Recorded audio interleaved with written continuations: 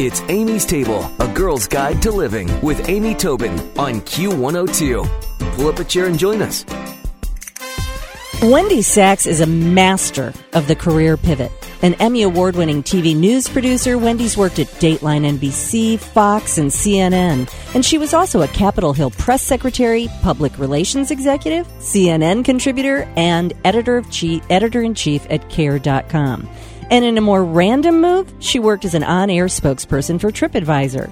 A frequent speaker, Wendy's written about work-life balance and women's issues for multiple publications and appeared on dozens of radio and TV shows, including Good Morning America, Today, Fox, MSNBC, and CNN's Headline News. And she's joining me today on Amy's Table to talk about her latest book, Fearless and Free, How Smart Women Pivot and Relaunch Their Careers. Welcome to Amy's Table, Wendy. Thank you for joining me.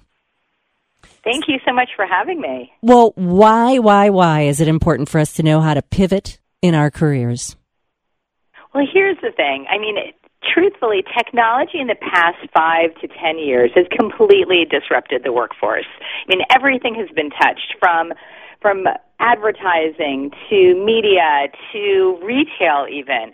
Every industry has been really disrupted by what's happening with digital. It's just transformed the economy, it's transformed the workplace. So we all really need to be able to be agile enough to iterate and to keep switching it up to truly to stay relevant, to have a job. If we're not doing 10 different skill sets, we may not be able to even have a job these days. I mean, there's so many exciting things that are happening with the digital transformation and the internet and the democratization of the internet, but at the same time, if we don't stay on top of new skills and all the new things that are happening, we're really going to be struggling to stay in. Well, you've had a diverse career, to say the least. And so is that what inspired you to share this? Was pivoting a plan that you laid out, or did you just discover you happen to know how to pivot really well? Pivoting was sort of that's such a great question, because pivoting, I feel like, can be both a choice, right? We want to, lean into our passions a little bit more and find a more fulfilling career for ourselves. That absolutely is a great reason, and a reason that so many of us need to switch things up, and we do choose to pivot. But then on the other side, and something I definitely experienced, was I lost my job. I didn't have a job. I got fired. They couldn't keep me on any longer. And I really started panicking. So this story, Fearless and Free, very much is a very personal story too. It comes from my own experience of trying to figure out my next move. And you gave me that beautiful bio at the top about all of the different things that I've done in my career, and all of that is great. But what happens when you lose your job? And that happens all the time to people. People get laid off. There's all these companies get reorganized. Companies fold. I worked for a bunch of startups that completely went belly up, and I needed to get a job again. So this story is very much a personal one, too, of what did I need to do? I realized I needed to rebrand myself. I needed to figure out how I was selling my skill set. I needed to figure out really what I wanted to do next, and how am I going to get there, and who's going to help me, and how can I grow my network and really find some people who can help connect me to the right people. How do I really figure it out?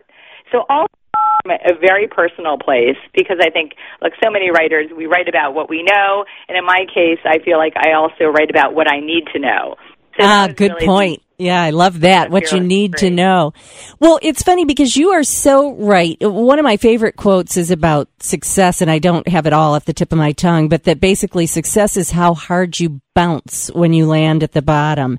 And I think that you bring up such a good point. Anybody who's feeling complacent, I'll have this job till I retire, is probably living in some false reality. And you almost have to be prepared, and it's not necessarily for the worst now, is it? Because would you say that any of the experiences you pivoted to, you would have given up? I mean, just to stay in one place. You had great outcomes. Yeah, I mean, I think that it is the way that we frame it, right? It is sort of the way we sort of frame our message and frame our experience. And I have an entire chapter on failure. And, it's about embracing failure. And one of the themes of this book is, as I was trying to figure this out for myself, I turned to Silicon Valley because I think we have, as a culture, I say that we have a cultural crush on what's happening in Silicon Valley. They're influencing everything that we do, from the phones that we communicate on, right, how we communicate, social media, social networking, how the workforce is structured, everything. And they're touching everything in our society today. And so I turned to Silicon Valley to see what lessons are coming out of there that maybe women could actually use to get further in their career. And there was one in particular that always struck me that I've heard about so often in the past few years.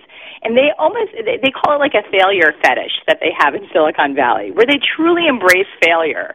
So the founders of companies, the companies that completely go belly up and blow up, those people don't necessarily lose their jobs forever. They wind up starting another company. And it's because the people who are investing in those businesses, the venture capitalists, are investing in the human being. They're investing in the talent, the person, rather than the idea of the company.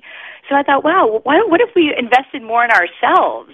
So when things when they don't go the right way, when we do fail, when we do lose our job, let's take a look at ourselves and rather than the circumstances and really try to turn things around for ourselves.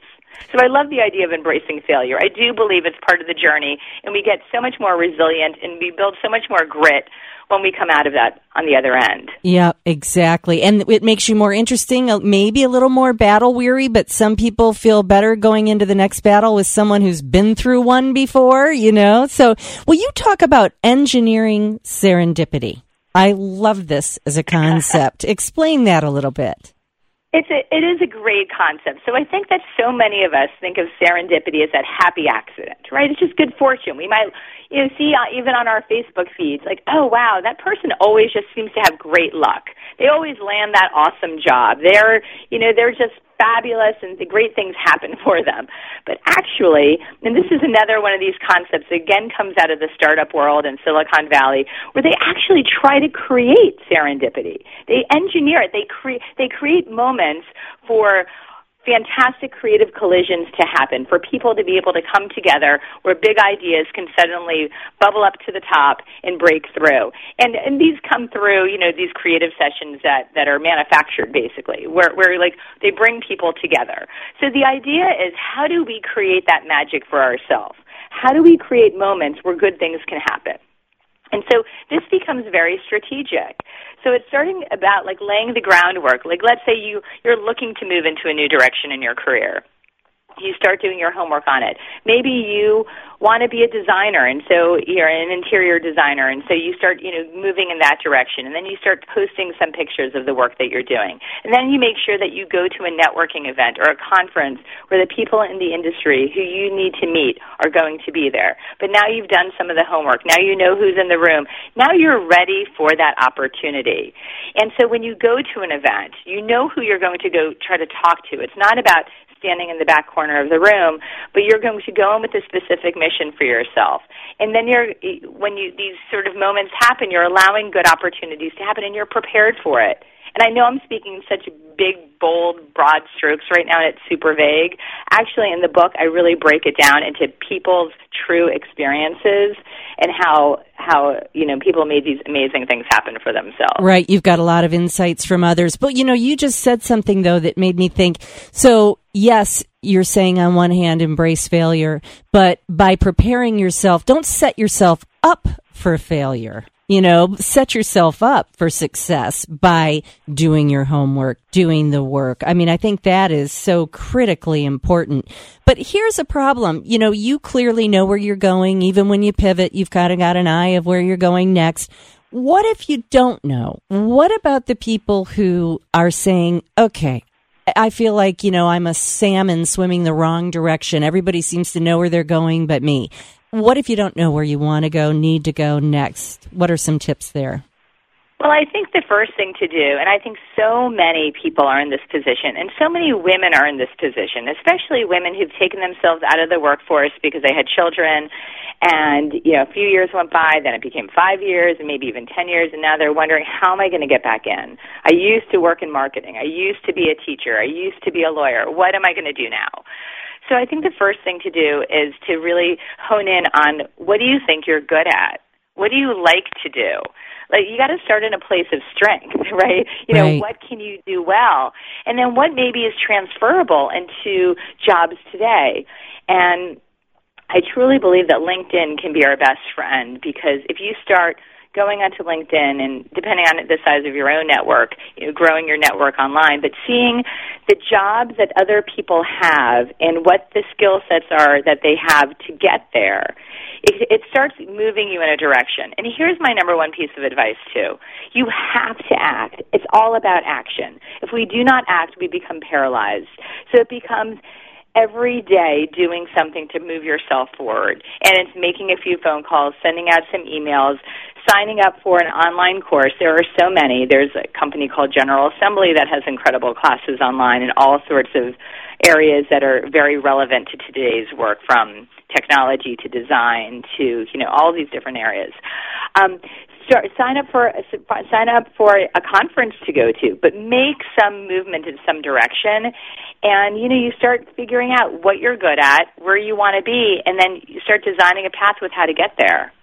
And, at the end of the day, it's all up to you. Wendy, this is such a great book and so much good advice wherever you are in your career. Be prepared to pivot, and this book will help you do it with a little bit of style and smarts.